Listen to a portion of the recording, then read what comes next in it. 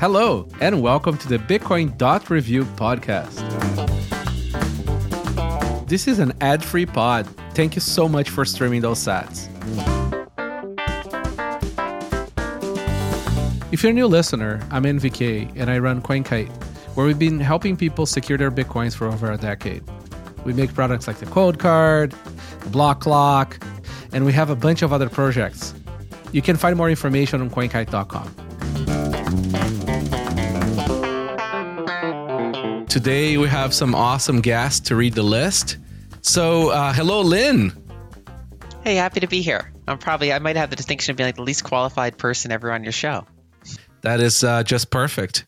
Craig Raw. Hey, MBK, good to be here again. And Ben the Carman. Hey, guys. Good to be back on again. So for the people that don't know, Craig is the lead maintainer of Sparrow Wallet. And Ben the Carman is part of the Bitcoin Company and Mutiny Wallet now, doing all kinds of cool WASM stuff. And Lynn, if you don't know, she does have a thing or two to say about economics. I think you won't need too much introductions. So I wanted to give a shout out to a few events at the Bitcoin Park in Nashville. They're going to have an open house on Wednesday, March 15th. Then there is the Product and Design Summit on April 12th. And the Power of Lightning Summit on July 13th. The guys from Bitcoin Park are killing it. Thanks, Adele and Rod, for the work you do. Another fun note on events is instead of me blabbing about most of the events, we have now a nice URL, bitcoinevents.org, without the HTTPS. Because it's just a redirect where we now have a Bitcoin events page on Bitcoin.Review that is maintained by yours truly, Johnny, where we try to keep a lot of Bitcoin events up to date. And you can search, you can sort. I figured it was a much needed thing. So check that out. So guys, let's get started with the list. So I added Sparrow as the first since we have Craig here. Craig, do you want to give us a brief summary of the reviews and highlights of 172 and 173? Sure, I'll do my best. So I think, 172, there was a bit of a gap between 171 and 172, and the major features that were introduced in 172 are really about, actually somewhat hidden. It's really about upgrading the internal engine that Sparrow uses when it talks directly to Bitcoin Core. So this is not when you're using an Electrum server, but when you're directly connecting to Bitcoin Core. And the upgrade there is that it uses Bitcoin Core's relatively new descriptor wallets, which is a sort of more modern way of doing things on Bitcoin Core right now with regard to wallets. So that was quite a lot of work building that in, but it really sets up Sparrow for the future in terms of where Bitcoin Core is going.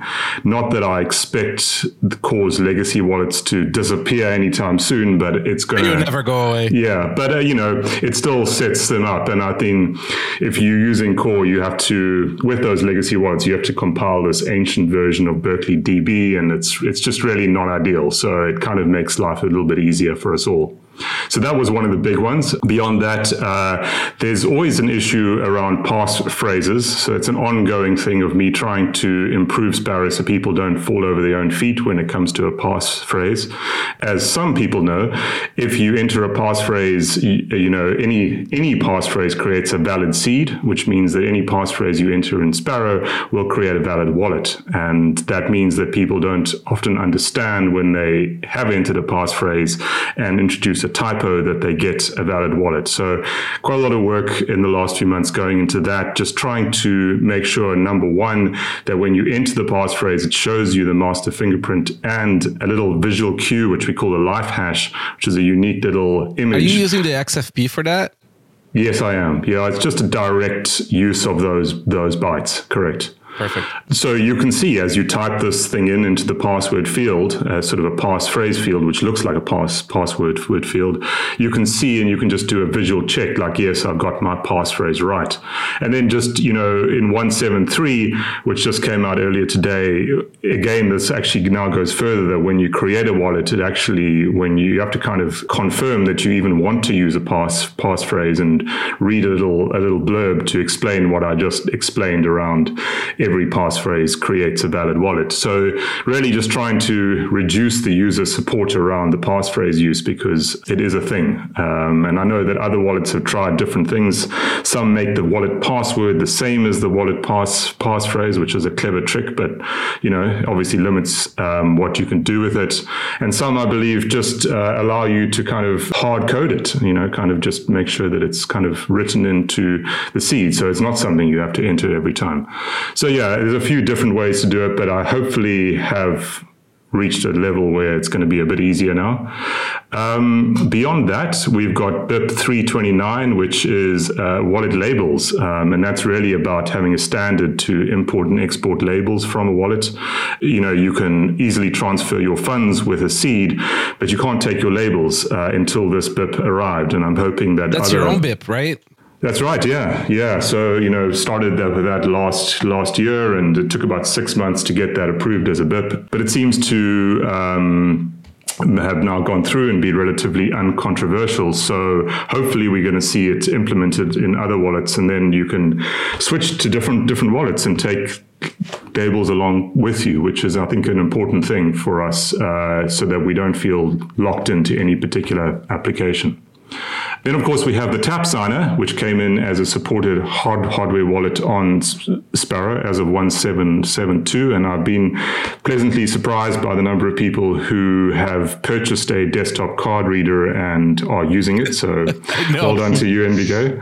I was very surprised that, like the NFC stuff was sort of like the go is for phones, right? Phone first people. And I was actually surprised at how many people want the card readers and do NFC on the actual desktop. There is one laptop from HP, I think, that does have NFC on the near the keyboard. But yeah, that was surprising to me too. Yeah. It's. I think people just like the form factor of a card. It kind of makes sense. It's really a financial. It's sort of they see it as something which is familiar, and I think that helps a lot. And then, of course, we have the SATS card as well. There's also support for that. So, it's also a very handy device to be able to just load some funds on, perhaps give it to someone as a gift or as a trade. I think it's a nice way to be able to use Bitcoin in a very fungible manner. People are sticking their ordinals. Yeah. We could talk for some time about that, I'm sure. But on with the list, we've then got upgrades now to HWI 2.2.1, which just fixes a variety of different things, particularly around the ledger. I believe that there's new ledger firmware, by the way, coming out today, which if you want to use Taproot, you should get your hands on. But there's just a variety of fixes there, also for unchained wallets, which use a very old derivation path for P2SH wallets. So it's helpful there to just be able to sign with those. And then there's just a variety of other things. You've got in 173 now the ability to configure an external block explorer to view any kind of transaction that you have. So you can construct your transaction, sign it, broadcast, and immediately click to see it on mempool.space. Hopefully you run your own instance, but you can obviously configure whatever you want there. And what else do we have here? A variety of other smaller things, but I think that's the sort of major changes that have come in over the last two versions. Very cool. Sparrow is, one of the best desktop wallets, and people are really using it. Thank you for maintaining this. Sure. I love software that is one man show. The best software is written by very few people. Yeah, that's true. I've spent a lot of time thinking about that. And, it's if you're in a large team, there's an ability to, think that it's someone else's job. But if there's a small team, you kind of take the responsibility on, and it's your job. So, well, it's also easy to lose sort of like focus and lose the sort of like your main goal, because like more people have opinions, and software, in my view, should be opinionated, except for protocols.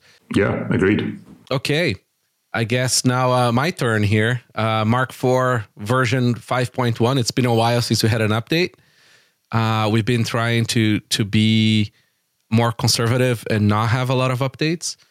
Why? Because, people are not getting robbed. So why open the doors? So COLDCARD Mark IV version 5.1.0. New feature is microSD card as a second factor authentication. I really wanted this. Essentially, you can use a microSD card to be part of your login process into a COLDCARD. So you have a special microSD card that you can hide somewhere else.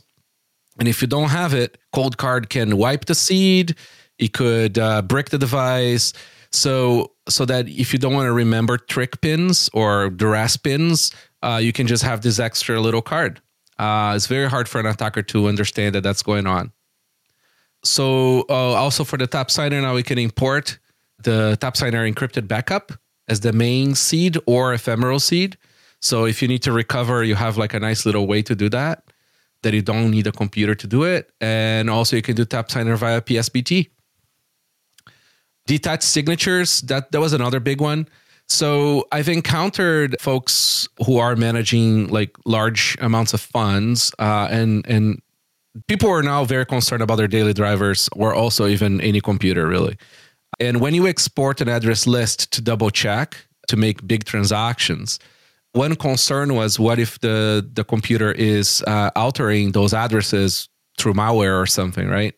So what we're doing now is we're signing all the exports from COLDCARD with your private key. So it's a Bitcoin message signed, right? And this is a nice little sort of like complete cycle of the file usage. It's kind of a big deal. Do you sign with every address? No, we signed the whole message, right? Okay. So your address list signed, right? And it's a detached signature, right? So you have a separate signature file, and you can use this website that we just launched called checkmsg.com. Is that right? Is it .com or .org? Checkmsg.org. The cool thing is that one is sort of like uses open libraries and stuff, but you can check it on your computer, so you don't have to be a shadowy supercoder to be able to check messages, right? So, and you're just checking the signature, so you don't have to dox your message. What else? COLDCARD can now verify signed files. So we do the opposite as well. So you can verify the signature in the COLDCARD when the files are coming in. That's pretty cool too, because you don't have to trust what you're importing. Import enhancements. So now you can import multi-sig wallet via virtual disk. You can do that via NFC. What else here? That's export enhancements. So Samurai post and premix descriptors. Very nice. Very nice. Yeah, so I know there is a lot of folks that like to use Sparrow with COLDCARD for their mixing. So you can import and export that now. We added Lily Wallet. We've sort of like overhauled all the import and exports. That was sort of like a nice little gardening operation there. Backupping it. Oh yeah, so the backups are kind of better now. So people want to do more than one microSD backup with the same password. We save that password for the next backup as well, unless you want to not do that, so that you don't have to write the password multiple times, because it's 12-word password. We added some extra security checks against people being dumb and lazy. So if you're throwing dice now, we prevent you from doing like ultra low entropy stuff. So for example, press 0 99 times and have poor entropy. But there's limits to what we could do there. And then, a few bug fixes. We added dice rolls code to duplicate rolls for 12 seed words. And then we had to release 5.1.1 because there was a little bug on the update code. So that's it on that. Lynn, do you use hardware wallets? I do, yes. Awesome. Ben, I'm sure you do too. Yeah, big fan. I have a unopened MK4 somewhere on my desk, but All right, guys. Nunchuk version 1.9.21 and 0.26 on Android. Added buffer period for inheritance claiming. So this is for their collaborative multi-sig services. They're adding more options there on how many days to trigger things. Okay, so also this is another nice one. So they have a density slider for QR codes, so that you can have a QR code with less density, so it's easier to read. Enable autofocus when scanning QR codes. That's a nice little tangent there. So QR codes right now for a lot of Bitcoin software is very poorly implemented, in my opinion. And people are finding out that they have an actual very hard time using it, even though it's not supposed to be that way. Phones have good cameras, so they can read from screens that are kind of shittier. But, computer cameras can't read well. So it's a mess. And it's kind of interesting because, see, QR codes on screen don't really need error correction that much, right? Because they're not getting printed. They're not getting folded. You're not concerned about losing pixels. I don't understand why devs are adding error correction to those QR codes and adding unnecessary data to it, making it even harder to read. So if you're out there making QR implementations, you can probably turn error correction to 0 and lower the density.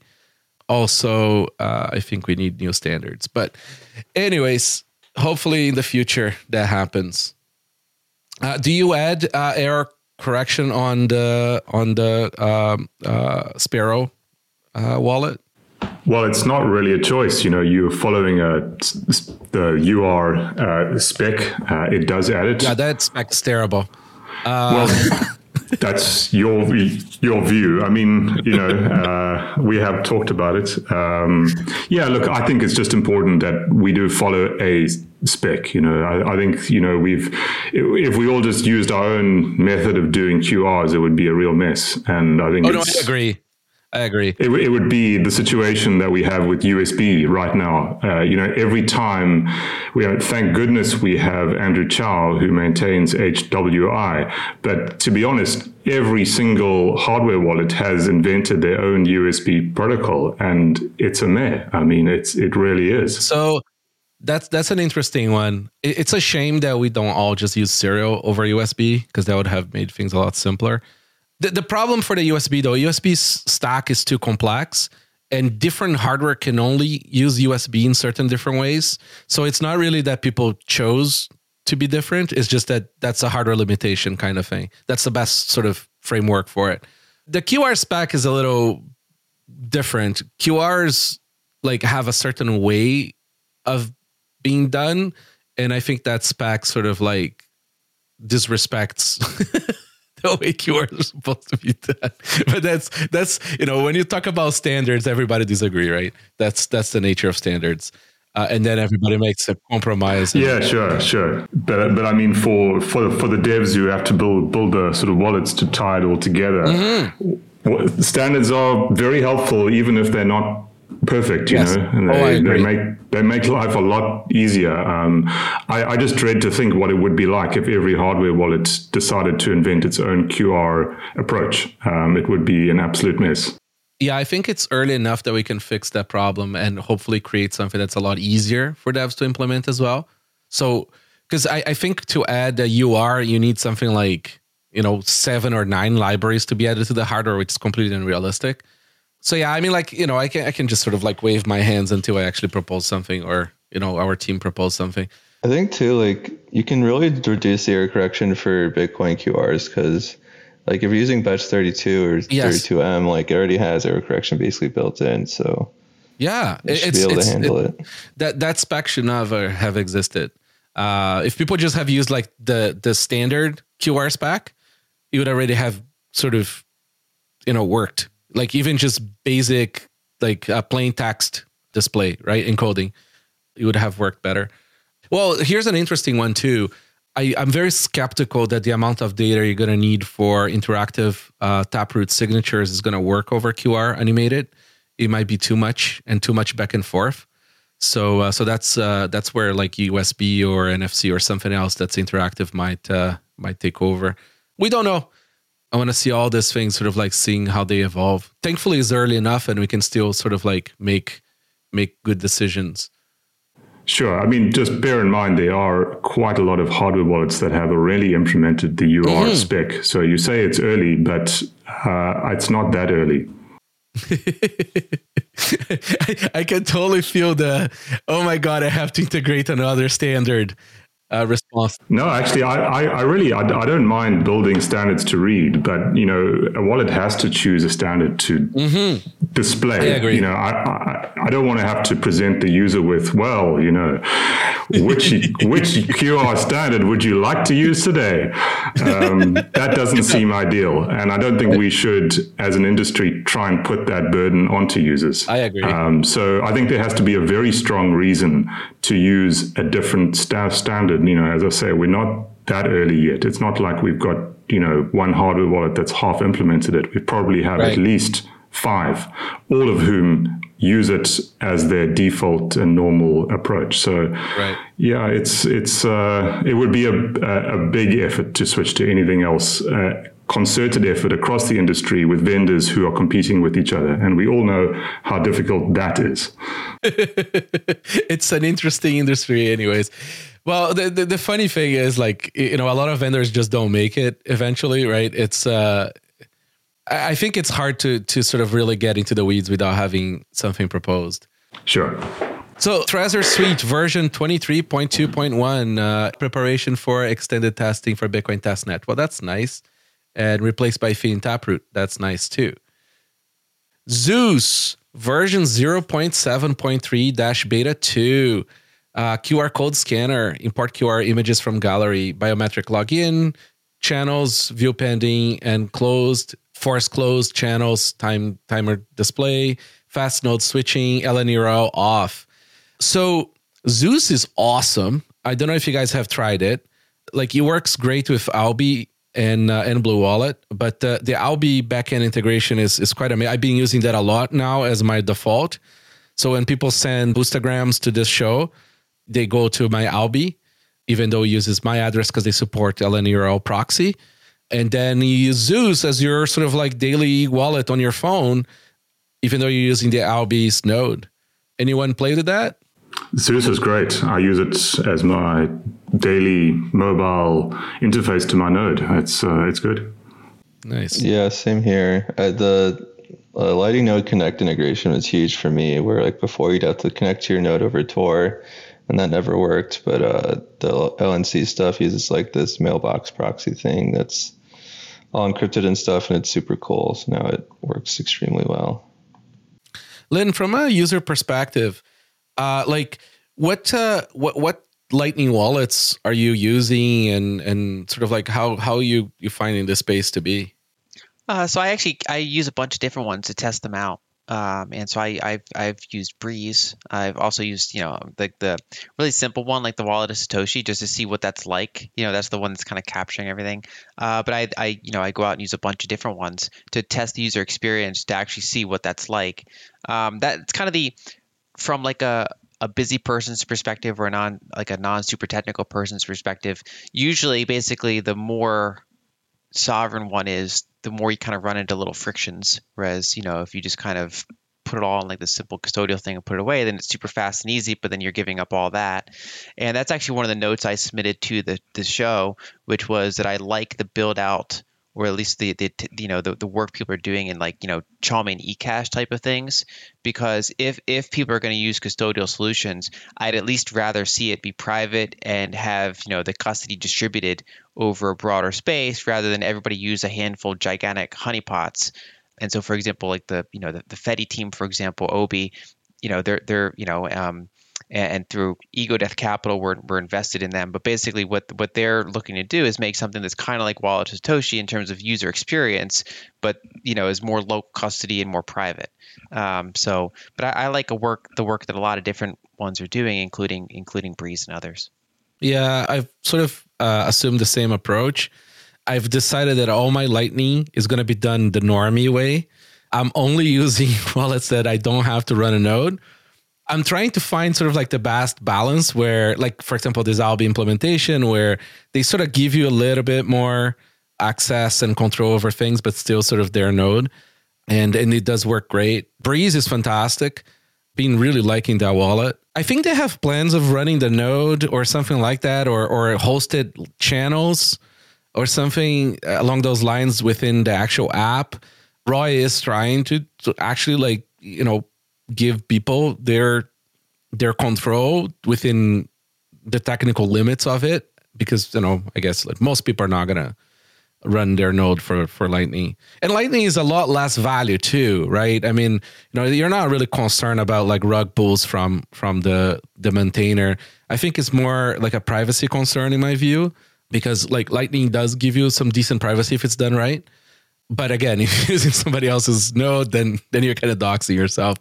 I don't know. Like, it seems like things are progressing. It's kind of cool that we have Ben here, because these guys are building like privacy first Lightning wallet on the browser, where the node is on the browser, and that could be easily ported to phones as well. So maybe we take that tangent. So Ben, do you want to sort of like give us a little bit of a primer on Mutiny? Yeah, sure. So yeah, like you gave it out pretty well. Like it's a privacy focused Lightning wallet built in the browser. So it can kind of run anywhere. Like we even got it running on an Xbox browser. Like it works like on literally any device pretty much. And, have you tried a Tesla yet? No, we haven't. I don't have a Tesla, so we got to find someone with one. But yeah, I assume it will work on a Tesla. So yeah, like it's a Lightning wallet that kind of works anywhere, and it's going to be privacy focused. So it's built using BDK and LDK. So these two products are kind of on the forefront of all the new things happening in Bitcoin and Lightning. Like BDK is like has like Taproot and Miniscript and all that stuff, and LDK is kind of like they're like working on Bolt 12 stuff right now, and like dual funded channels and all that stuff. So a lot of like really cool new stuff is like happening in these projects because they're like a lot more new and nimble right now. They don't have a ton of users, so they can kind of just build without worrying about stuff. So we hope to be pushing kind of the boundaries and all that stuff, and seems like it's going to happen. So we're really excited about it. Disclosure, I invested in your company. No, it's I think WASM is not talked enough about. I think this is our last chance of sort of like winning the browser crap back. For people that don't understand, like, the browser is this like absurd, horrible OS on your OS with remote code execution. and on top of that, you have JavaScript. So like, it's really bad. Like it can't handle secrets. You're really exposing your computer to a lot of attacks, and then you're also building in very sort of like you're building on top of mud because JavaScript and Node are not really designed to do any security stuff. It's like a package nightmare for people to audit, and so it's very bad for Bitcoin. And with WASM, you can actually compile everything into WebAssembly, right? From WebAssembly, and sort of like run applications that are a little bit more contained on the browser. And it also gives you a lot more powerful things because of all the C bindings and all that stuff. So Ben, how are you guys doing the privacy part of Mutiny? So like with the privacy parts, like kind of like two things. One is like because we have it, on-chain and Lightning, so you kind of have to handle both separately. For the Lightning part, we're trying to like use like a lot of the cool new stuff that's happening. So we're gonna like make it like default like blinded pass once those are available, and as well like something really cool we can do with LDK is like today with like most nodes, like when I open a channel to like say like I don't know, bit refill, and then I open another channel to like open node, those are all both tied to the same original node that I had. So like someone can see and like use that node ID to link both those channels to me. But with LDK, it's like pretty much costless to just create a new node for every single channel. So we can have 10 channels and 10 different nodes all running in the browser that with kind of no extra overhead. So that lets us kind of separate those identities between every channel. Basically it's kind of like the don't reuse addresses version of, but for Lightning. And so that should be a really big privacy improvement for sends and receives.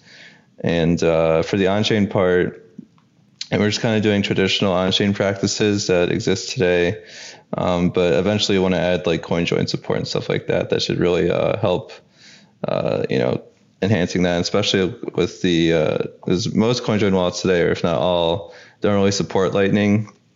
So you want to merge the two so you can kind of get that full-fledged experience where you don't have to go coin join in your hardware wallet or whatever, and then bring it over to your Lightning wallet and then lose all that properties you had before. So try to get a full-fledged experience of everything you want. Well, another cool thing is you're going to be able to say, for example, when you get involved with Fedi mints, right? Because those are Lightning transactions, right? To open, to sort of receive the mints and the tokens, send and receive them. You're going to have a nice sort of a stronghold there on privacy, on how you get in and out of this eCash mints. It's so you have a private token on eCash going to a privacy focused Lightning wallet that then can go to a on-chain transaction, all sort of contained in your Tesla browser. It's one of those things. It's there's a lot of reasons why the technicality makes the magic, but it is pretty cool, and it can really make that sort of magical experience on the browser of just the stuff just works. You have an address of that would support any kind of thing coming in and any kind of thing going out, right? With maybe just a list of transactions, and then that's it. It's pretty amazing. I'm very excited about that. Liana version 0.2. We're going to touch back on some of this stuff, by the way, on the Lightning stuff and the Fedi stuff when you go down to the news in a little bit. My apologies to the listeners. Our show notes today are abhorrent. My fault. So Liana version 0.2, now with multisig, the second beta release of Liana. So Liana is kind of interesting. It's the guys from Revolt. They're trying to do more complex covenant-like things using pre-signed transactions. Liana is not meant for you to put real money at. It's just sort of a proof of concept. Hopefully, if Upvault gets into Bitcoin, then you're going to see the same functionality that Liana can do, but with on-chain primitives, and that could get very interesting.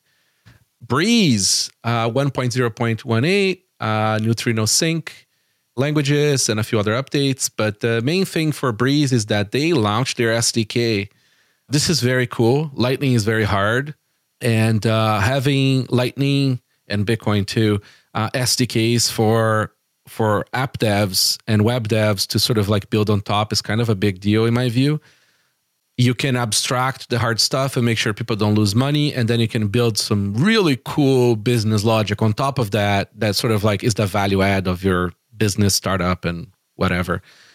So yeah, so their new SDK has a signer, an input parser, a Lightning node, BTC swap, fiat currencies, and an LSP. They have different sort of packages to handle each part of it. And I think their core SDK is in Rust. So it's all sort of self-contained for your nightmare phone OS of choice.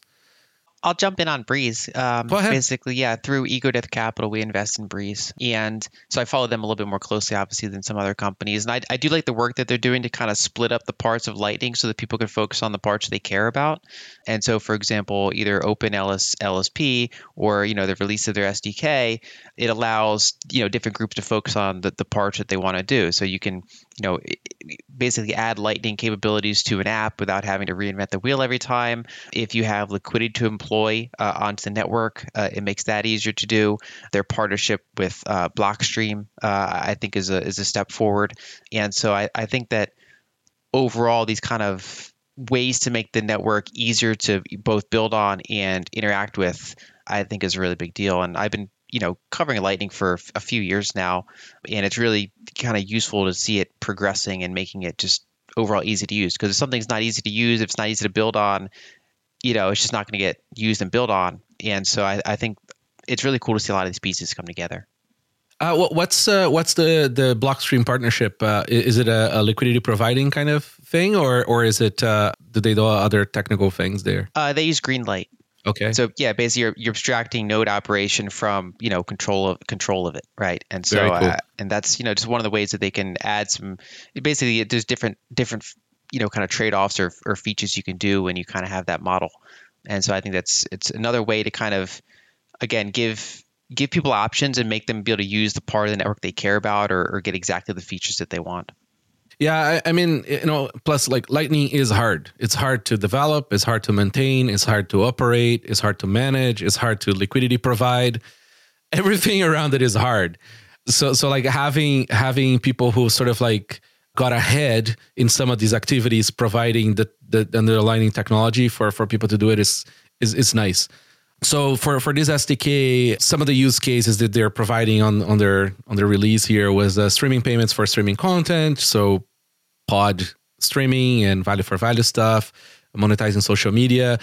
I don't know if they integrated Zaps yet, but I hope they do soon if they haven't. Oh, no, actually they have. Yes, you can pay Zaps from Breez, and they do work because I've been using it and I forgot. So on Nostra, you can do your Zaps. In-game currencies, cross-border remittances, disintermediation of P2P payments and fintech. Blixt added ability to restore with passphrase, the ability to change language, and a bunch of bug fixes. MyNode version 0.3.1, ability to swap versions of Bitcoin, ability to run Bitcoin or disrespecter. So this is great. One of my biggest pet peeves with a node in the box distribution is essentially the easy part of letting the user just run without picking a Bitcoin Core version and set of features. This is an issue because choosing Bitcoin Core versions and which settings you have on or off is you informing the network what Bitcoin should be and what Bitcoin is, right? So you are an economic node, and say, for example, you're running full RBF, you're not running full RBF.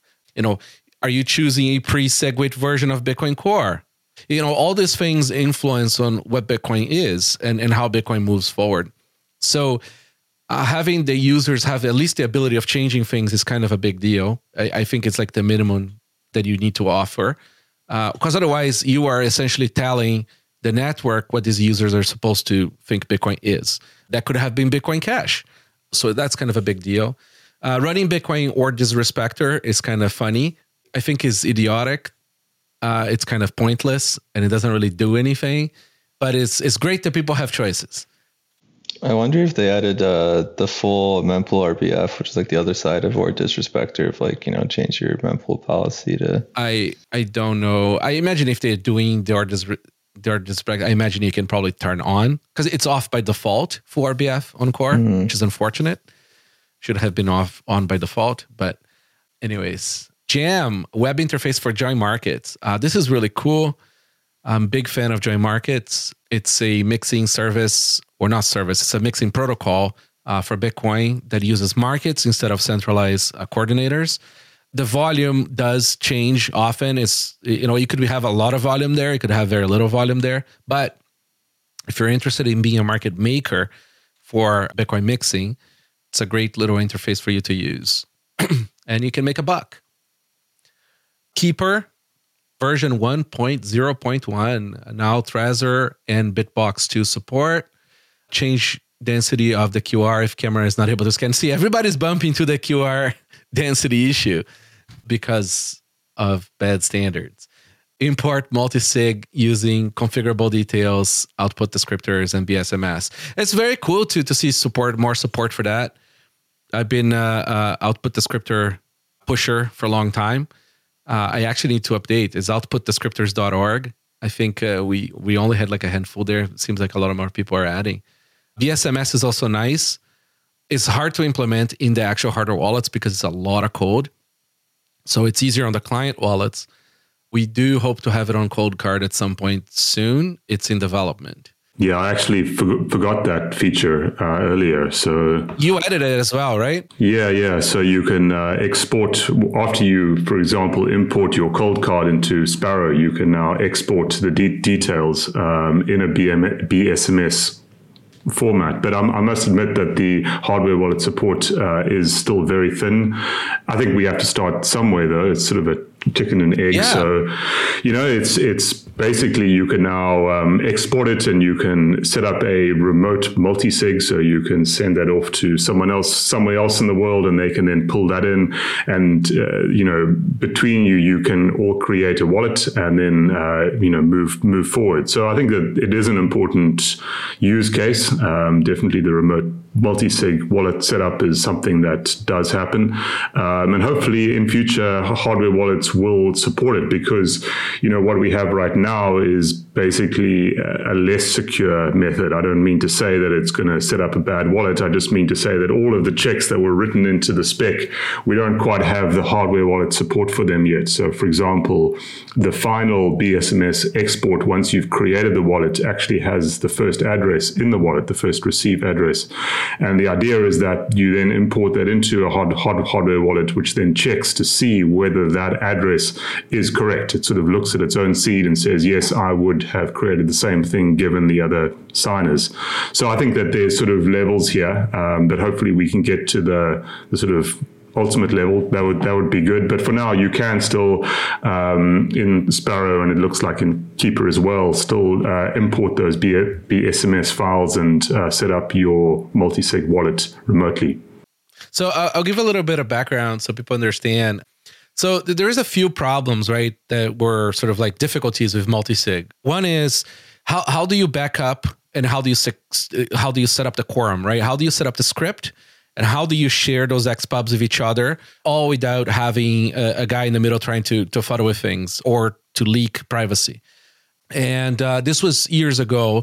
When we launched COLDCARD, we wanted a way for people to create secure multi-sig quorums, right? So if you're not doing multi-vendor, it's easier because we can make decisions. So between COLDCARDs, you can create a multi-sig quorum without a computer securely. Right, we do that like very, very tightly, but there wasn't a lot of interest from hardware vendors to do any of this stuff, and also people have different opinions and sort of like different hardware limitations. So between Hugo, so Nunchuk, Shift Crypto, and us, CoinKite, we created this BSMS standard as a means of creating a quorum, right, and sharing that information and having all the details that you need to recover a multi-sig wallet, aside from the private keys. And the main challenge with BSMS is that the standard is okay, but the amount of code you have to write on the embedded system to support it is quite extensive. And it touches every part of the possible money-losing operations. So I think we were hoping that eventually the client software starts to support it, and there is sort of like client software on client software sort of starting to play with it to validate the idea, so that once like we see, okay, fine, the market wants this, then we go in and put the effort into touching a lot of code that's dangerous to touch to implement this on the hardware side. On the output descriptor side, it was a bit easier, and that was already supported, and it's kind of nice to see some hardware wallets supporting now. And I think output descriptors will be superseded by mini scripts, fortunately and unfortunately. So we'll see how that plays out. Blockstream Jade 0.1.43, facilitate BIP39 passphrase, add option to calculate final word, support sign message via QR, add wallet logout option.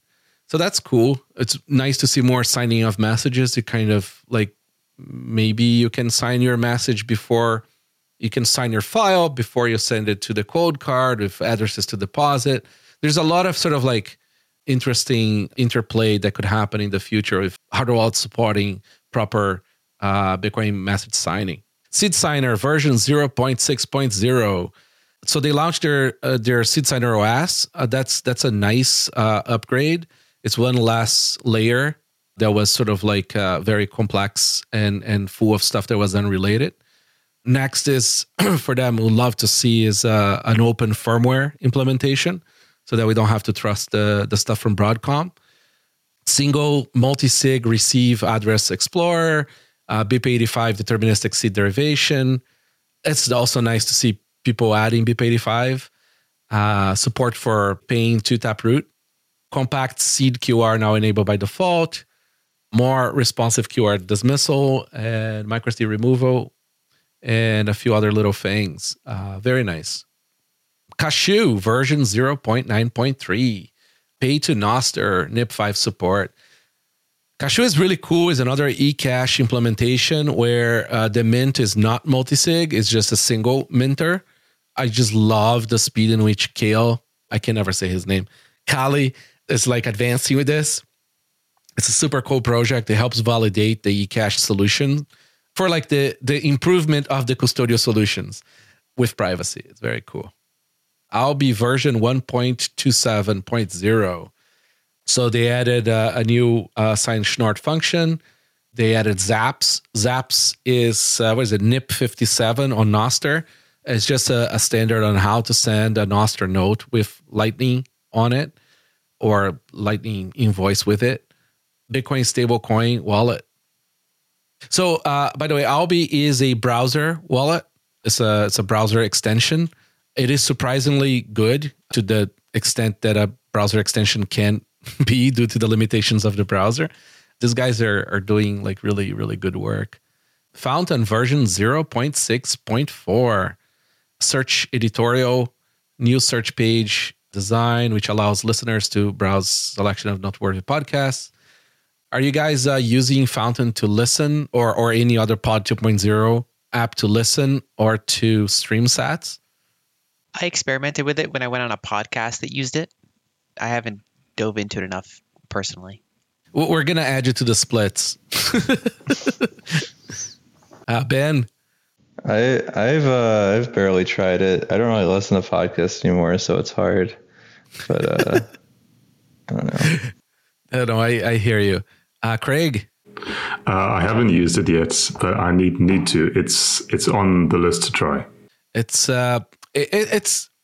seems kind of silly that like people are going to be interested in doing this, sort of like sending some sats, but it is surprisingly fun, and there's quite a people using it. We get a lot of boostograms, which are essentially messages with Lightning on it.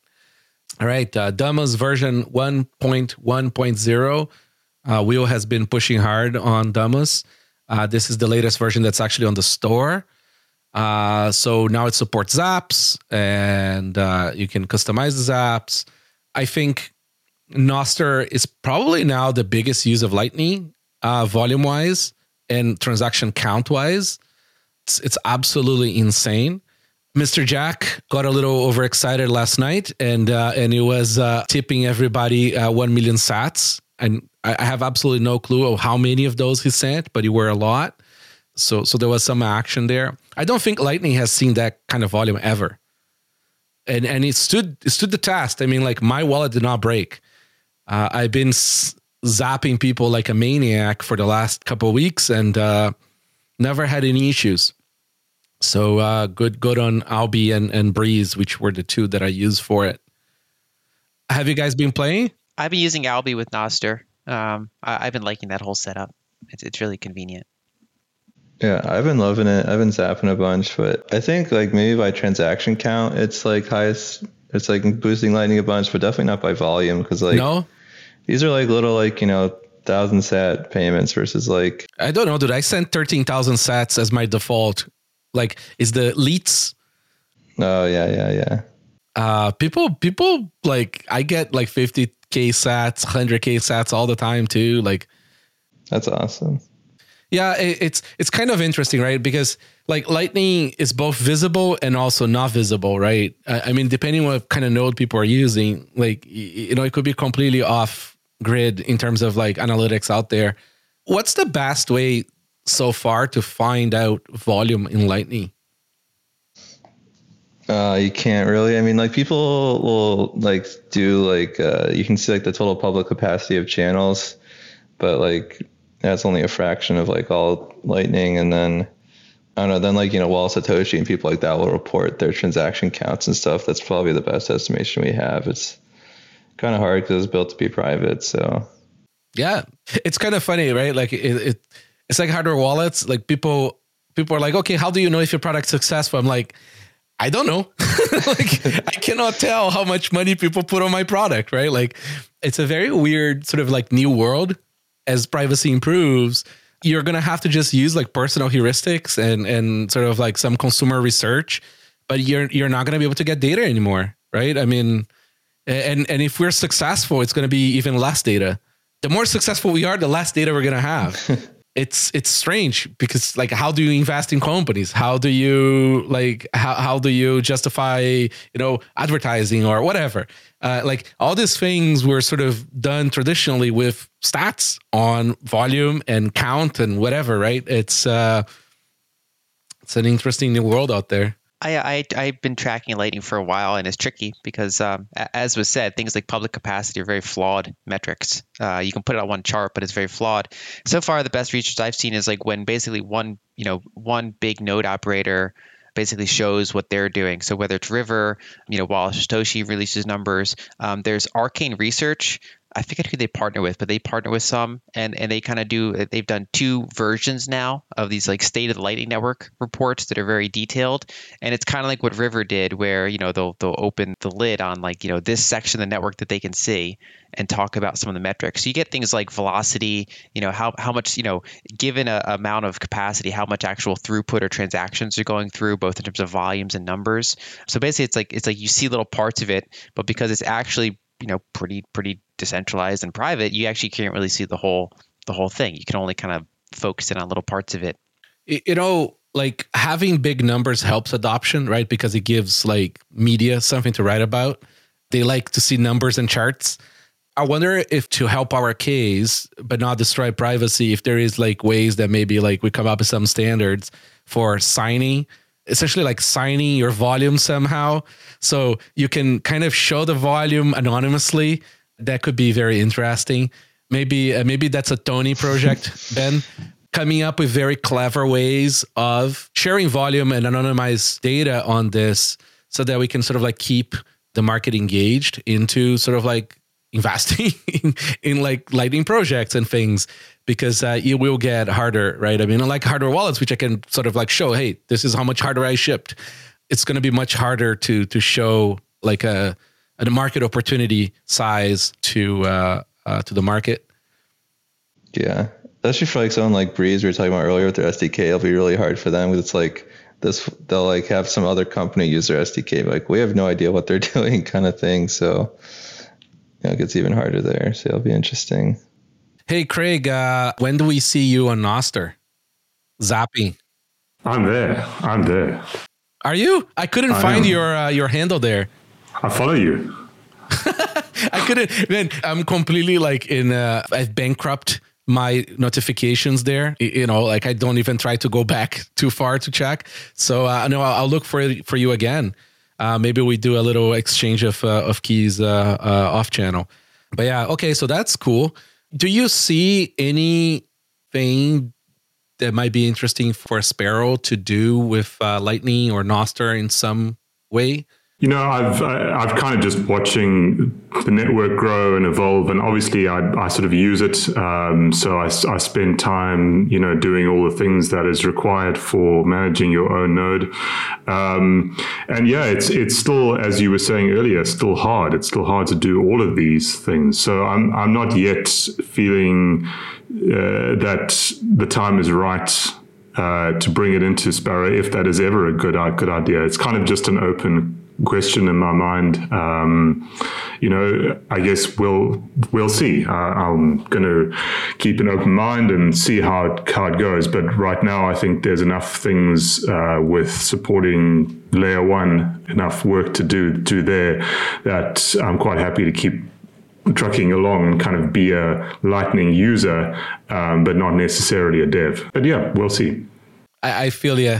It's like, we want to play with Lightning. We want to build things in Noster, but like there's just so much to do. And, like you can't do everything.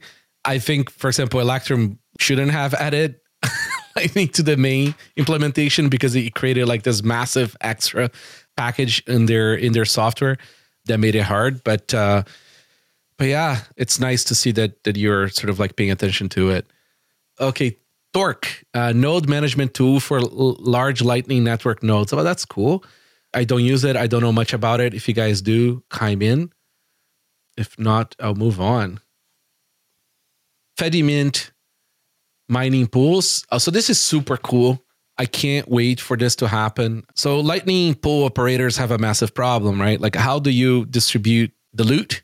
And how do you do that privately? And how do you do that fairly, provably? And how do you manage a bunch of tiny UTXOs, right? Because like it's super, super tiny payments unless you let the mining operator collect a bigger amount before they do payouts. And this federated mining pools using Fedimint eCash resolves a lot of those problems where because of the smallest unit on eCash is infinite, so they can actually do the payments and do a lot of the coordination and provability of the fairness of the payments using this sort of like, for lack of word, a sidechain to do this. This is one of the most sort of exciting things I see for Fedimints coming up. Justin and team have been sort of like quiet, heads down, getting some work done now, but hopefully I can get him and Kali and Eric to come over and do a panel sort of exploration on eCash. For the people that don't know, eCash came much before Bitcoin. It's like a project of the 80s by David Chaum. So yeah, so that's a very cool project. Keep an eye on it. We have a link to the proposal and stuff on the show notes. Abla Not News. This was a bounty that I put out. I wanted to have a Nostr replacement for Stack, for Substack, and for Medium. Uses a long form kind. I think it's kind 80, kind 23. No, kind 1,000 something. Can't remember now. But essentially, you have a censorship resistant broadcast method for long form posts, right? So instead of using a blog or instead of using Substack, you push your long form kind notes there, and they help coordinate all that stuff. The notes live in relays. Abla has no control over that.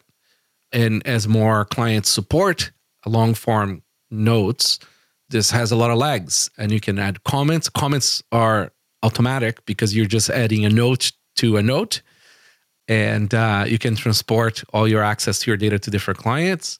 This makes me very bullish that, you know, if a politician in a major country decides to say, hey, you can't publish anymore on Substack, you can right now have a solution for it. This exists, it's working, and it's impressive. So awesome to see. If people want to post bounties for Nostr projects, bountsr.org. Just make a pull request there, add your bounty. Folks are sort of taking them and making it happen. It's pretty cool. The speed of development there is fast and furious. Have you guys played this Abla.news yet? I just had a look at it now. Yeah, it's early days, but it looks pretty cool. It's just so many, like, I mean, between Lightning, Nostr, Bitcoin, like, I kind of feel like I might need to spin off like a few versions of this show because like it's just like, it's out of control.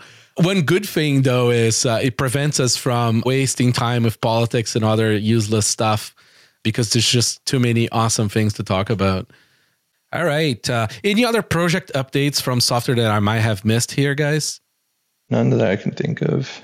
All right. So we'll move on to Project Spotlight. If anything comes to mind, just let us know. Oh, wait, there was one. Sorry, I've forgotten. It is, what is the name of it? There was a new BIP 47 implementation, the first one on iOS that came out. Oh, okay, yeah. So do you want to give a primer on BIP 47? Just a very short one. Yeah, sure. So basically, BIP 47 is a layer one way in which you can publish a static code. So, not a Bitcoin address, but rather something we call a payment code. You can put that anywhere. You can put it on a placard as you walk down the sort of street, and anyone with a BIP47 capable wallet can then pay you in a private manner. So if you put a Bitcoin address on that placard, then you will find that everyone can see how much money was sent to you. But if you use BIP47, they can't, right? And I think that that's quite an important and useful thing for us in the world today.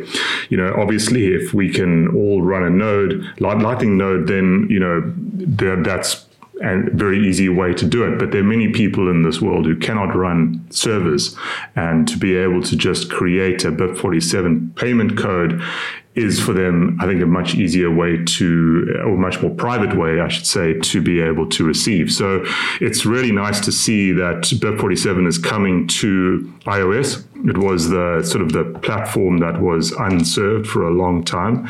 It's coming on a wallet called Stack Wallet, which is a multi-coin wallet. So not probably the stuff we would usually talk about here, but nevertheless, great that people who have iPhones now have an option and can both send and receive with BIP47. So good times. Very cool. We'll add to the notes so people know where to download it. And now to the boost parts, guys. Thanks for contributing, and thanks for the notes. It's a lot of fun to get these notes streaming into my Lightning wallet. So Purple Elephant, 250,000 sats. Best one yet. Ordinals and inscriptions show. Thanks. Eric 99, Stay Humble Stack Sats. JC Denton, absolutely fantastic pod with a great panel. I learned a lot. Thank you. Absolutely great episode from Michael Matuleaf. Thank you, sir. Law of Bitcoin, appreciate you. I appreciate you back. Ape, Myth, and Deer. Double boost, Upvault makes security good. Also, shout out to Stack Wallet for being the first wallet to offer paynims on iOS. Timely, because we discussed that on this show. Tom Zer BC Zun. I can listen to NVK talk all day. Keep it up. Great show. It's funny because the handles don't come with cases, right? Uppercase. So it's surprisingly hard to read out the names out of the NIMs, but I try, guys. I try. So Project Spotlight, Ben, do you wanna brief us on Blaster and Bitcoin Walia? Yeah, Blaster's like a little Nostr thing we did at Mutiny. If you guys saw our wait list, like basically we had the option to sign up with Nostr, and we'd like DM you, like welcome to the wait list and stuff. And in doing that, we kind of like built this little tool to like send to a bunch of relays, like using Cloudflare's like queuing system. So it's like super cheap. And basically I realized that we could turn this into like its own kind of version of a Nostr relay. So what it does is basically if you add it to your list of relays, you can't receive events from it, but when you send events, it'll send it to like 300 different relays. So it's kind of a way to like just blast any of your stuff to like all of Nostr, which like for like notes and stuff, it's not too useful, but we found like a lot of people like using it for things like their like profile updates and their follows. So like that makes sure it's everywhere. So like everyone can see it and you don't like lose it from like switching between clients. And it's doing like, I think yesterday we did like 15,000 events. So we're doing like, nice. a few percent of like all of Nostr events, which is pretty cool. Very nice. So hopefully the spammers haven't found it, but it seems like it's going pretty well. Nice. And Bitcoin Walia? Yeah, this is a thing that we're like with like me and you, it's gonna be Lightning and on chain, and you know, there's now like 15 different like kind of things you can scan with the QR code now, and with Bitcoin that like you might be able to pay. So we kind of just made a tool that like combines all those things and just kind of tells you what it is. So it's like Bitcoin, what am I looking at?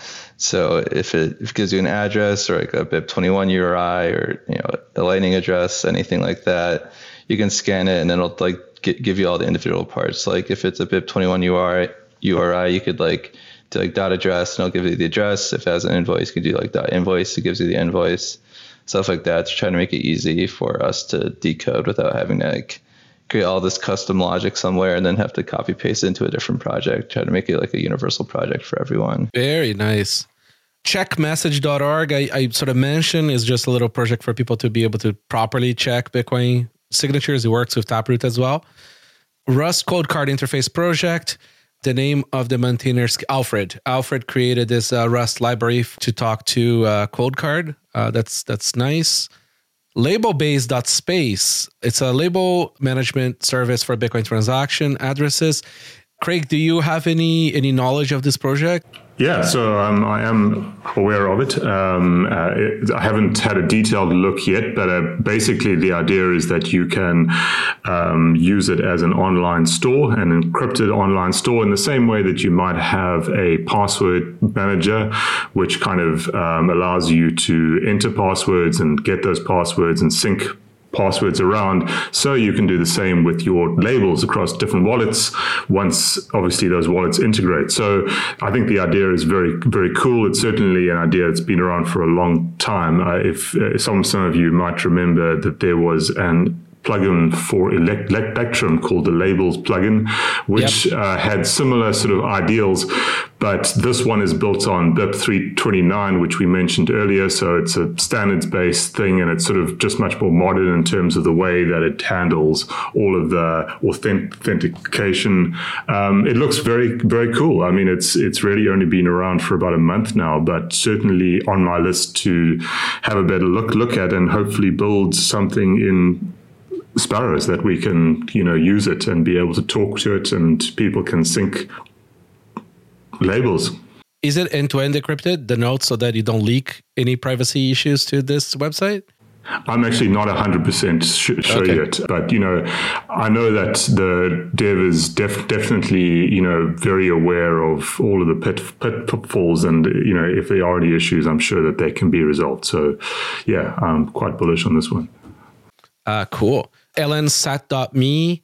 It's a Lightning address with different names and connect them directly to your node. That's cool. It's probably like a Lightning proxy website, I imagine.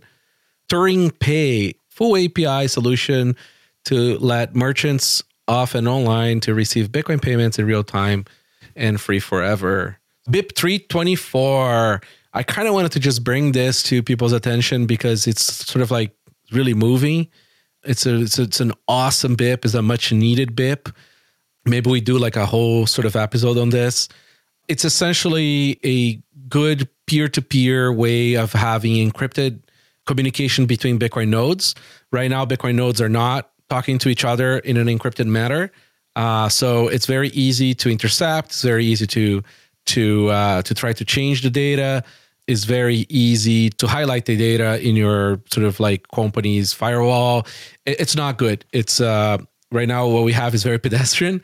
So like this is a much needed upgrade to the Bitcoin peer-to-peer communication, especially for miners, if we don't want them to get shot in places where it's kind of dangerous for them.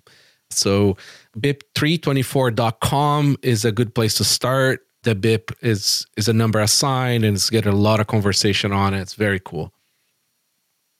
Are you guys sort of following BIP 324? Yeah, I've been following it for a bit. I think it's, like you said, it's pretty awesome. Like, I know they're doing a lot of like really fancy stuff. Like, they didn't have to use like SecP 256K1 for like the encryption, but they did just so like, there's no new cryptographic assumptions or anything. And some of the stuff they're doing is like something called like shaping, where you can like, you could make it look like the bytes you're sending are like a different protocol. So you could like have your Bitcoin node look like it's a, like a Skype call or something. So kind of cool the stuff they're like doing there. It's very important work as the world gets more complicated. BitNob launches virtual dollar card. I don't know too much about this project, but I wanted to add here to the notes so in case you guys do. So please let me know. Okay, so we're going to go now into the news and noteworthy stuff, part of the show, guys. We've survived the software updates, and Lynn's still here. Why don't we go over some of the stuff? I think the first one there, the Breez Open LSP model, maybe Lynn, you have some thoughts on that. It's a much needed service. Yeah, we touched on that before. Basically, Breez breaking up the different components of Lightning so people can focus on things they care about. And so basically, this is a way to try to get more liquidity into the network by people that, pools of capital that have Bitcoin. They want to earn a yield on it without going into, lending and all that kind of thing.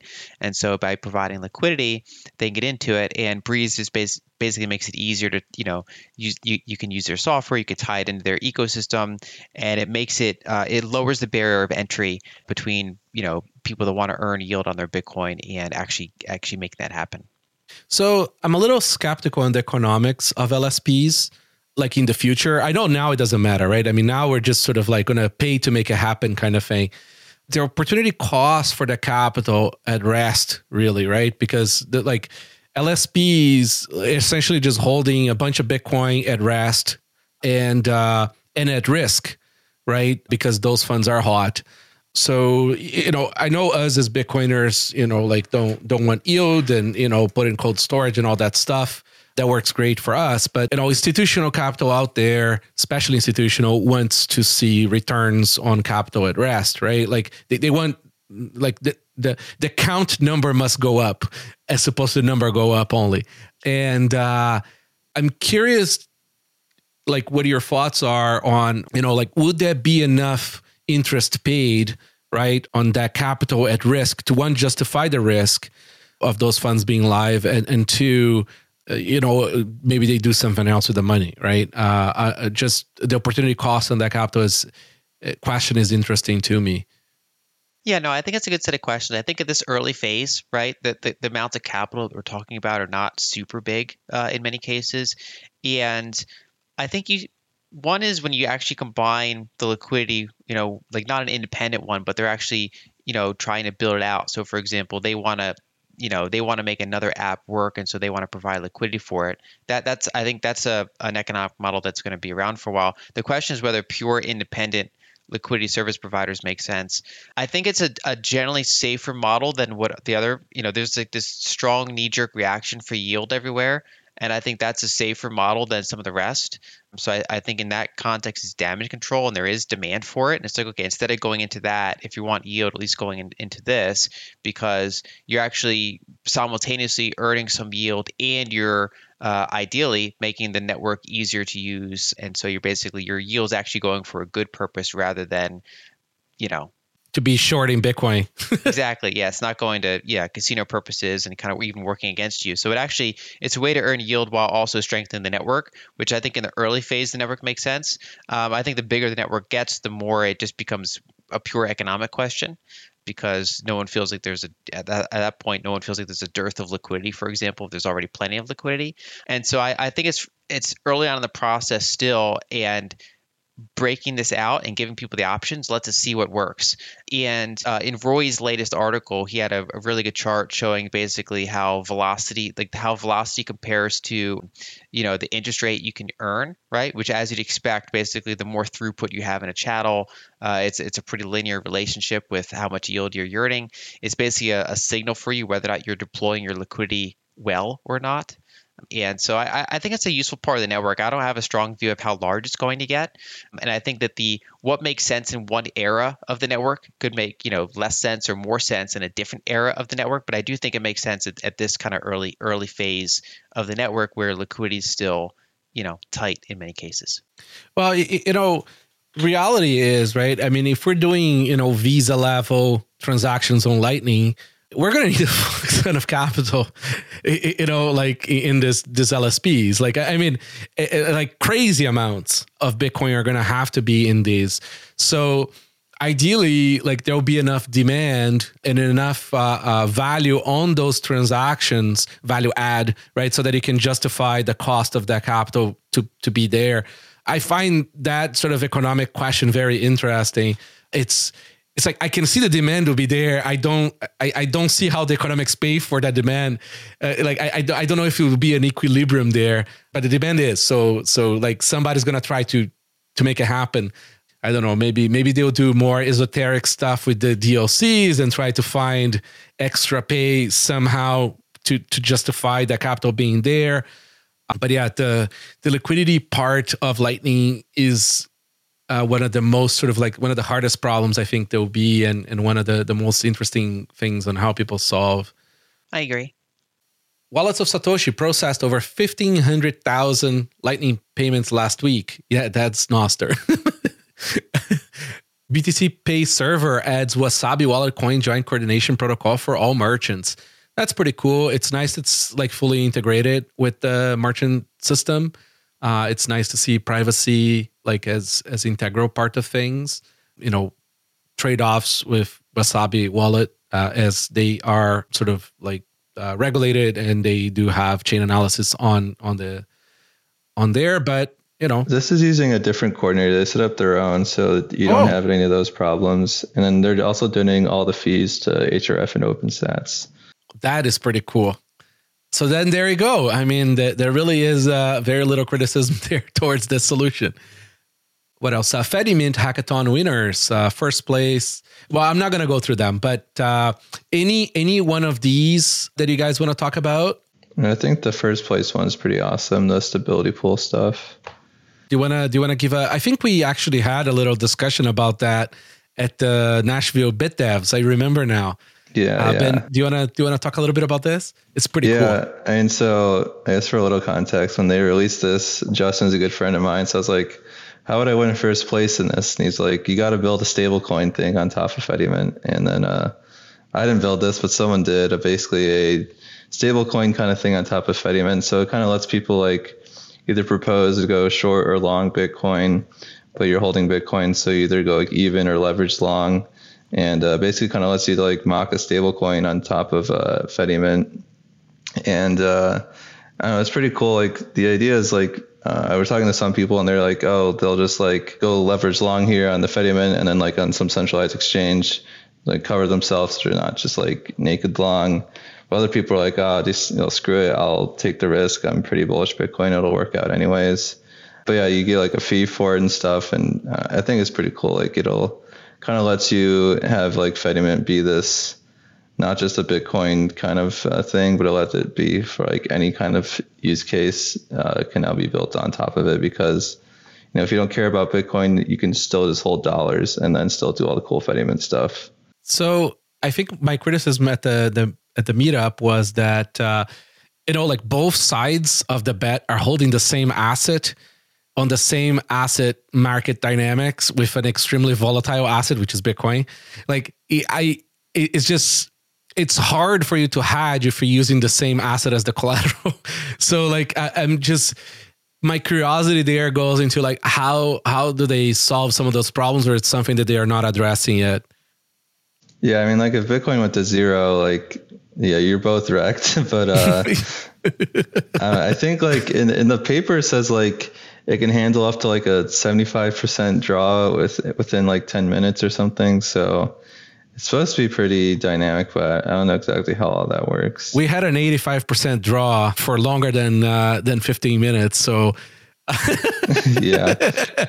But listen, this is, I guess, the kind of stuff that it's too early for them to address.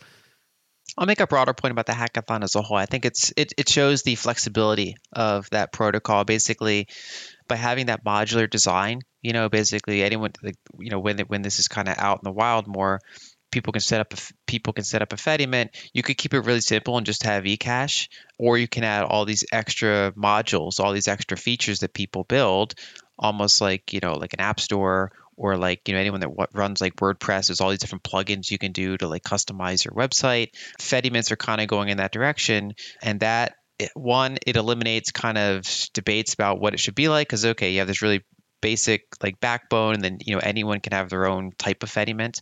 Some of these other ones that are not near the top, like the other hackathon winners, were like little storage apps and things like that. Because one of the cool things about a federation like this is that it can serve as like a hub for like a community in a developing country, and it can serve as like small file repository. It can serve as, it could run like a Nostr relay. You could have like the same community that's running the Fedimint can run like a Nostr relay. There's kind of like, it almost is a hub for the community to kind of organize around some of their technical stuff, which is especially in areas where less hardware access, less bandwidth access.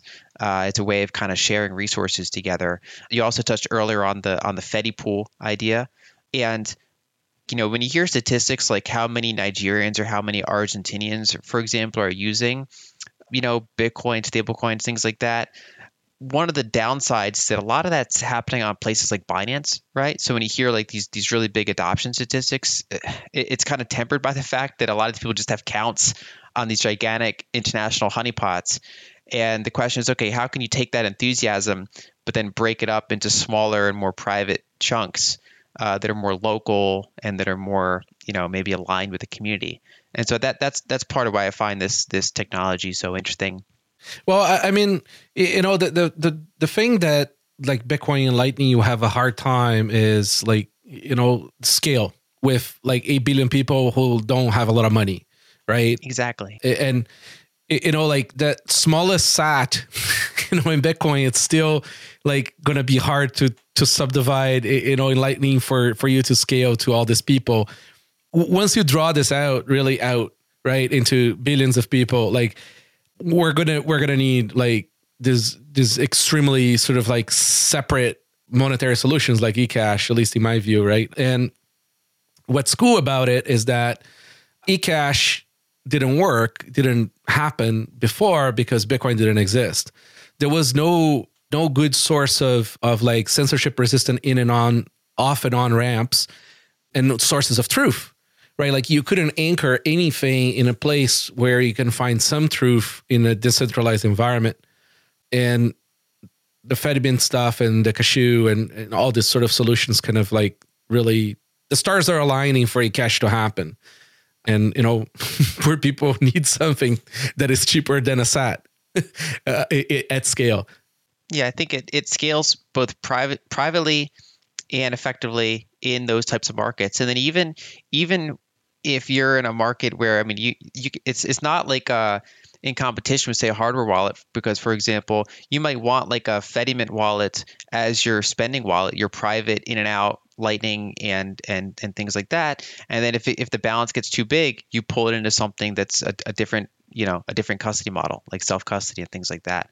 And so I think it's a useful layer I'm hopeful to see it, roll out and be reasonably well adopted.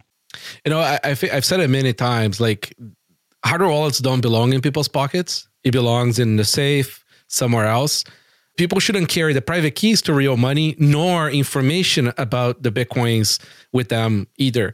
So like, don't have, your big pile watch only wallet on your phone because, somebody could force you to display that. And if bad guys don't know how much you have or where you have it, is already a huge security improvement, right? On top of not having access to the keys, because if they know, then they might beat you into they find where the private keys are. So yeah, don't put your hardware wallets in your pockets and carry them around.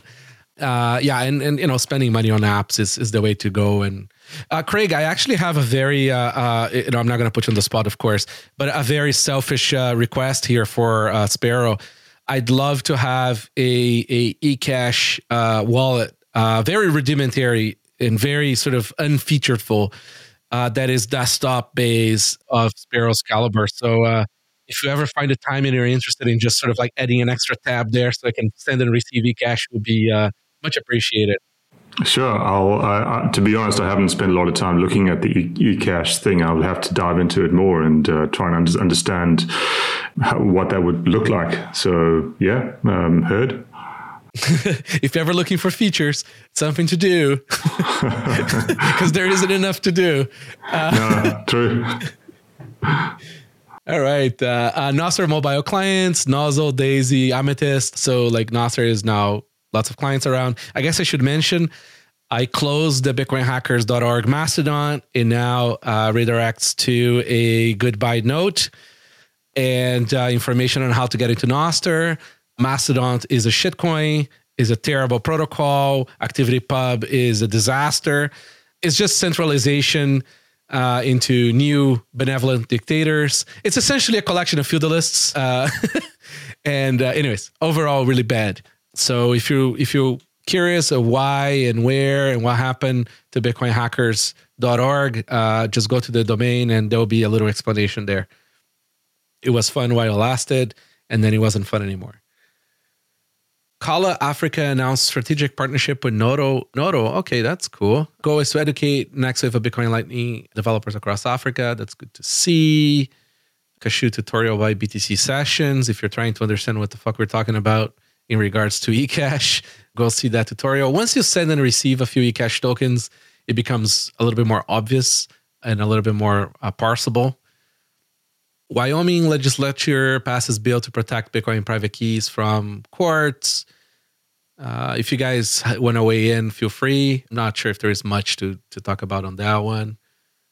Bitcoin Core quality assurance and testing maintainer Marco Falk steps down. I think a lot of core devs just about had it with fake Satoshi trying to sue them for liability in the terrible courts of UK. So, but we do need people who are full-time on Bitcoin and have deep overview of the whole code base to the extent that you can and remain there for many, many years. So if you're looking to be a Bitcoin maintainer, be a NIM, please. Stop doxing yourself. Thank you, Marco, for putting all these years in. Hey, Craig, how do you feel about maintaining Bitcoin software and liability and issues like that? Ben, too. How do you guys feel about that? Yeah, I mean, I look at this. It's obviously not good news. We're down to 4 maintainers now, I believe. And what happens if they start to quit? I guess where it feels this is going is we're going to have to see if this Craig Wright thing is actually the reason. We're going to have to see either we're going to end up with no Bitcoin core maintainers, or one of them is going to have to stand up to him in court, obviously with, I would hope, the financial backing of a lot of people, but nevertheless, an unpleasant thing to have to go through. And I wouldn't wish that on anyone, but it does feel like if this is indeed a real threat, we're going to have to face that threat at some point in some way. So I'm not quite sure how it's going to play out, but I think it's not going to help for people to hide. Ultimately, we're going to have to figure it out in some way or form. A lot of people misunderstand what the Bitcoin Core maintainer does and the powers that it has and things like that. So I highly recommend listening to, I think it was the previous episode. We spent 2 hours explaining how Bitcoin development works, so people can have a better understanding. Nobody is sort of like they can merge, but it doesn't mean you have to run that software. It doesn't mean it doesn't have scrutinized. They're not like superpower people. They're just very well trusted people to do things so that we can save a little bit of time. And they provide incredible feedback because they have very good understanding of the code base. Bitcoin would definitely survive without any maintainer. Like, that's not like, it'll be less efficient, but it's completely doable. There are funds that help devs fight in court. So COPA is doing some of that. OpenSats is doing some of that. There's a lot of private donors that are doing some of that. So I encourage people to not be too afraid. If you find yourself in that situation, reach out to Bitcoiners, and you're going to find that there is money out there to fight the stuff back. So don't be in despair. And maybe like we need more people in countries with like better privacy, better rights and better protections for free speech and things like that to be the maintainers, or be a NIM. It's not too hard to be a NIM. It's just, there is trade-offs, but I think the future is going to be NIMs and people in countries where, there is more freedom. So the UK is one of the worst places for this. So yeah, it's bad news, but I think it comes with the territory, right? I mean, it's surprising that it took that long for people to be attacked through the fiat maxi way, which is courts. All right, Lightning Node, LNHub.io, where Blue Wallet provides. Also, Blue Wallet is closing down its custodial Lightning solution. Also surprising it took that long, but that's a trend we're going to start seeing, and probably eventually any custodial Lightning is going to be KYC'd. So something to keep your attention to, and maybe learn how to do non-custodial Lightning. This is good news. Cash App users bought 7.1 billion worth of Bitcoin in 2022. That's a bit of cash. Do you guys have any? Do you guys follow Square's financial updates or anything like that? Blockform or Square? I mean, not really, but it's a lot of money. It's good to see. And Cash App is Bitcoin only, right? Bitcoin mining firms Hut 8 and US Bitcoin Corp announced merger. Well, I guess they're not going bankrupt, so that's an improvement. UK courts rules Craig Wright has no copyright claim on Bitcoin. That's fantastic. One little win there. Crypto exchange Kraken settles with SEC over unregistered staking services. That was kind of bullshit. Jesse Powell had like an interesting note on this. Do you guys have any comments on this? The SEC sucks. I don't know. Yeah.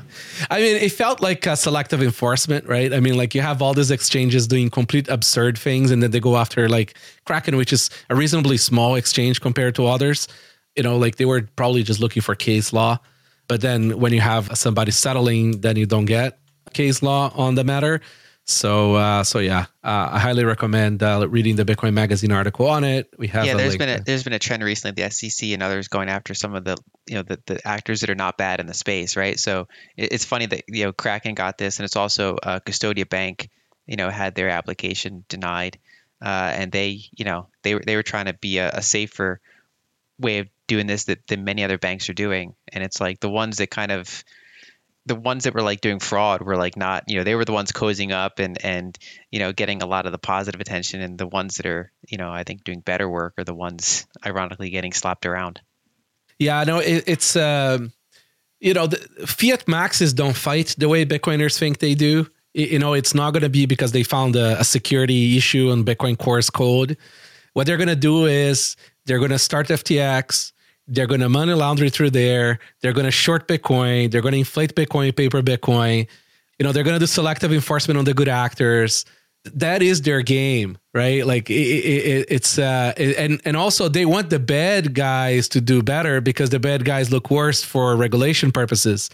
If you have good actors having licenses, this means they lose the capacity of having bad news to do legislation over. It's that's how the fiat maxes do it.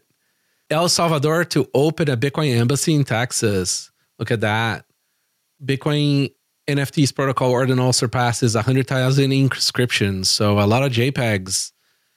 Did you? Well, we did a whole episode on inscriptions with Casey and Rindell. And Ben, were you there? I can't remember who else was. No, I wasn't there. And I don't know. Do you guys have any comments about ordinals, or are you guys ordinal out?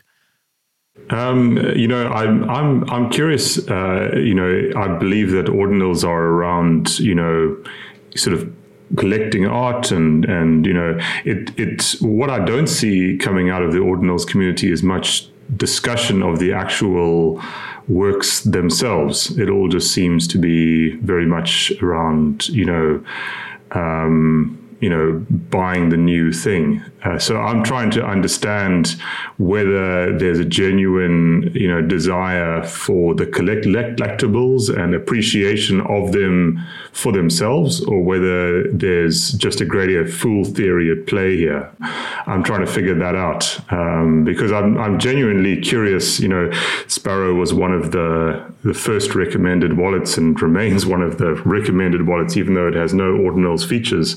So I interact with many ordinals users, and I'm really curious to understand what drives them. Why do they want to get into this? What's their reason? I don't know if you guys have any sort of insights on that, but I'm not seeing a lot so far that makes me think that the sort of arena is really going to be, I don't know, just built on strong foundations.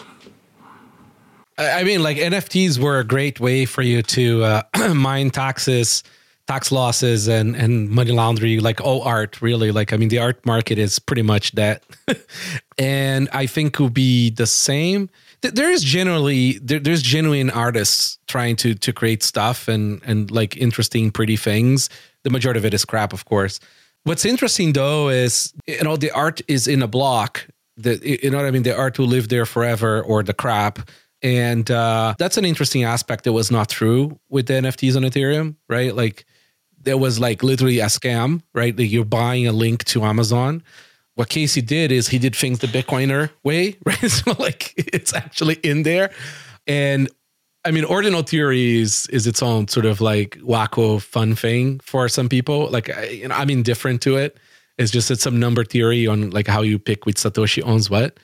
But the inscriptions hack was kind of interesting. It sort of like helped us see like side effects that you can have on Bitcoin updates and things. I think you opened the eyes of a lot of people on Bitcoin updates.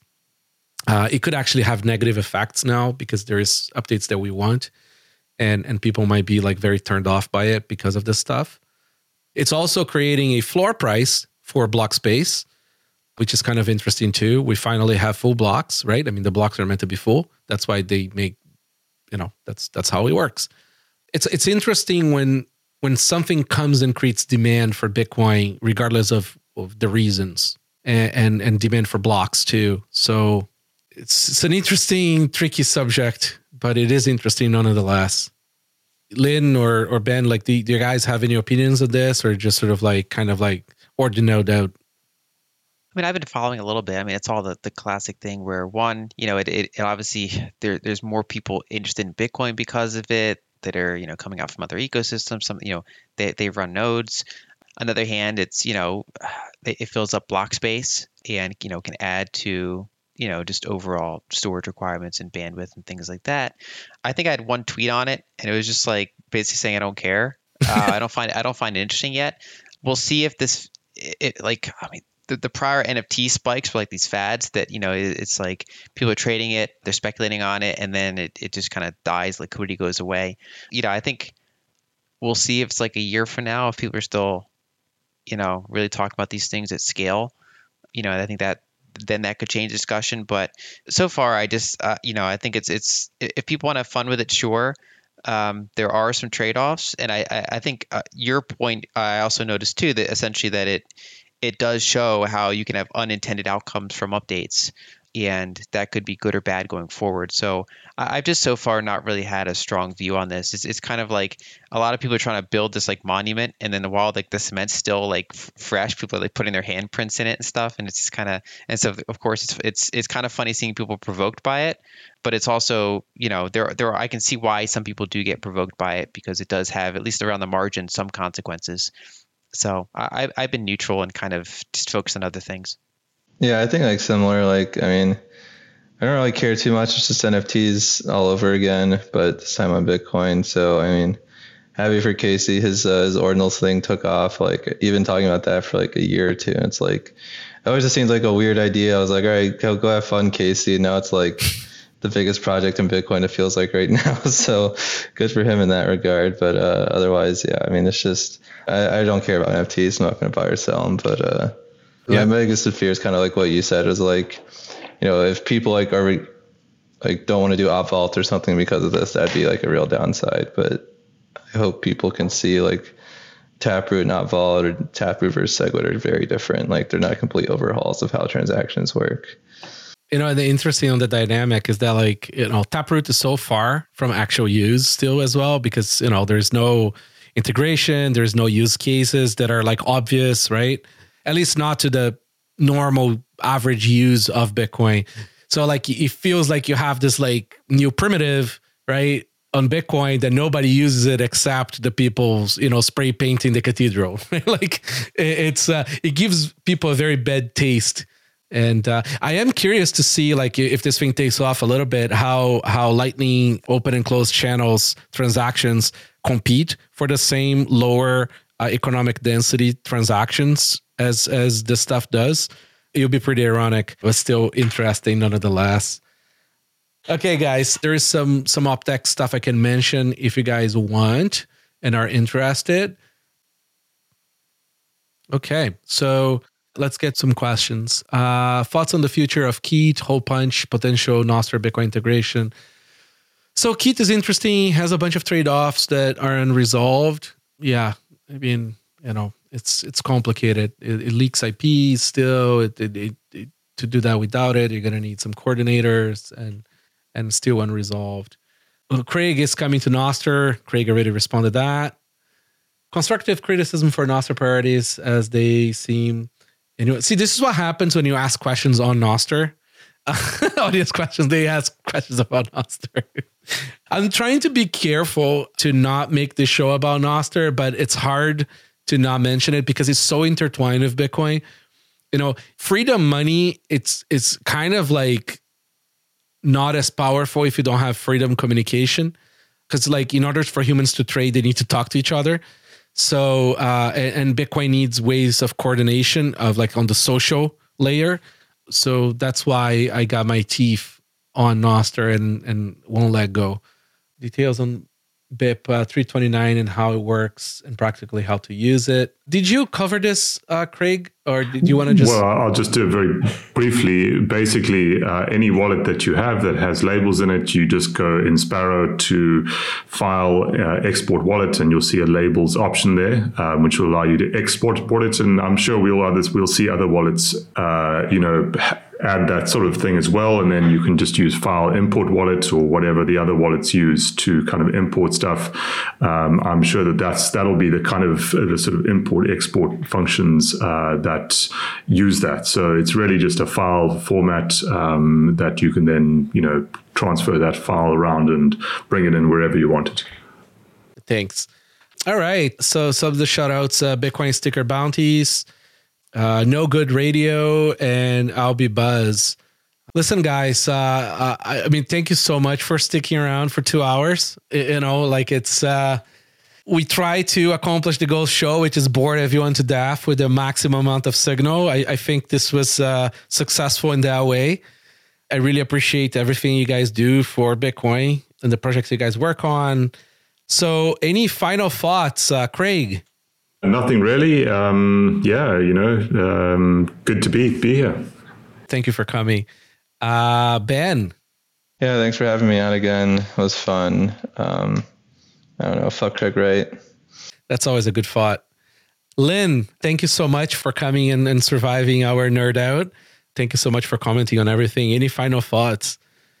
I think it's funny. If you look at the crypto criticism of Bitcoin, they're always like, nothing's happened on Bitcoin, nothing's building on Bitcoin. And like literally this show went long because there's so much happening. And we're trying to like figure out how to organize and comment on all this stuff. Yeah, and it just kind of shows that there is a lot happening, and it's all about actually, for the most part, it's about how to make money better, how to make it more private, how to make it more secure, how to make it easier to use, how to make it faster, instead of just, for the most part, like building random shit on other things. So I'm very bullish on all the devs and all the people that are working on this. And I certainly learned a lot by, sitting here listening to some of the details at a finer level than I normally do. So I appreciate you having me on. Well, thank you. That was one of the reasons why we started the show, is because people are just saying, hey, nothing is happening in Bitcoin. And I'm like, hang on a second, I can't. And we cut out like a good third of this. It's absolutely endless. And we didn't even cover the op-tech stuff, which is everything that's happening in core. It's very bullish. It really is. So we have a lot of show notes with a lot of stuff that we didn't even get to. Thank you so much, everyone. Thanks for listening. If you're new to the pod, make sure to listen to some very cool other episodes. Episode 15 about Lightning, episode 11 about podcasting 2.0 and value for value. And we also had a hardware wallet security panel on episode 5. Don't forget to follow at Bitcoin Review HQ or get in touch on Telegram, Bitcoin Review Pod, or bitcoinreview@coinkite.com. We don't have a crystal ball, so let us know about your projects. Leave your Boostagram on this episode, and we'll try to read it on the next episode. We've added more people to the splits. Now, if you send us streaming sats, some of that go to opensats.org. And also to Citadel Dispatch with my guest, Odell. If you don't know much about Value for Value or Bitcoin Podcast 2.0, go to bitcoin.review/V4V.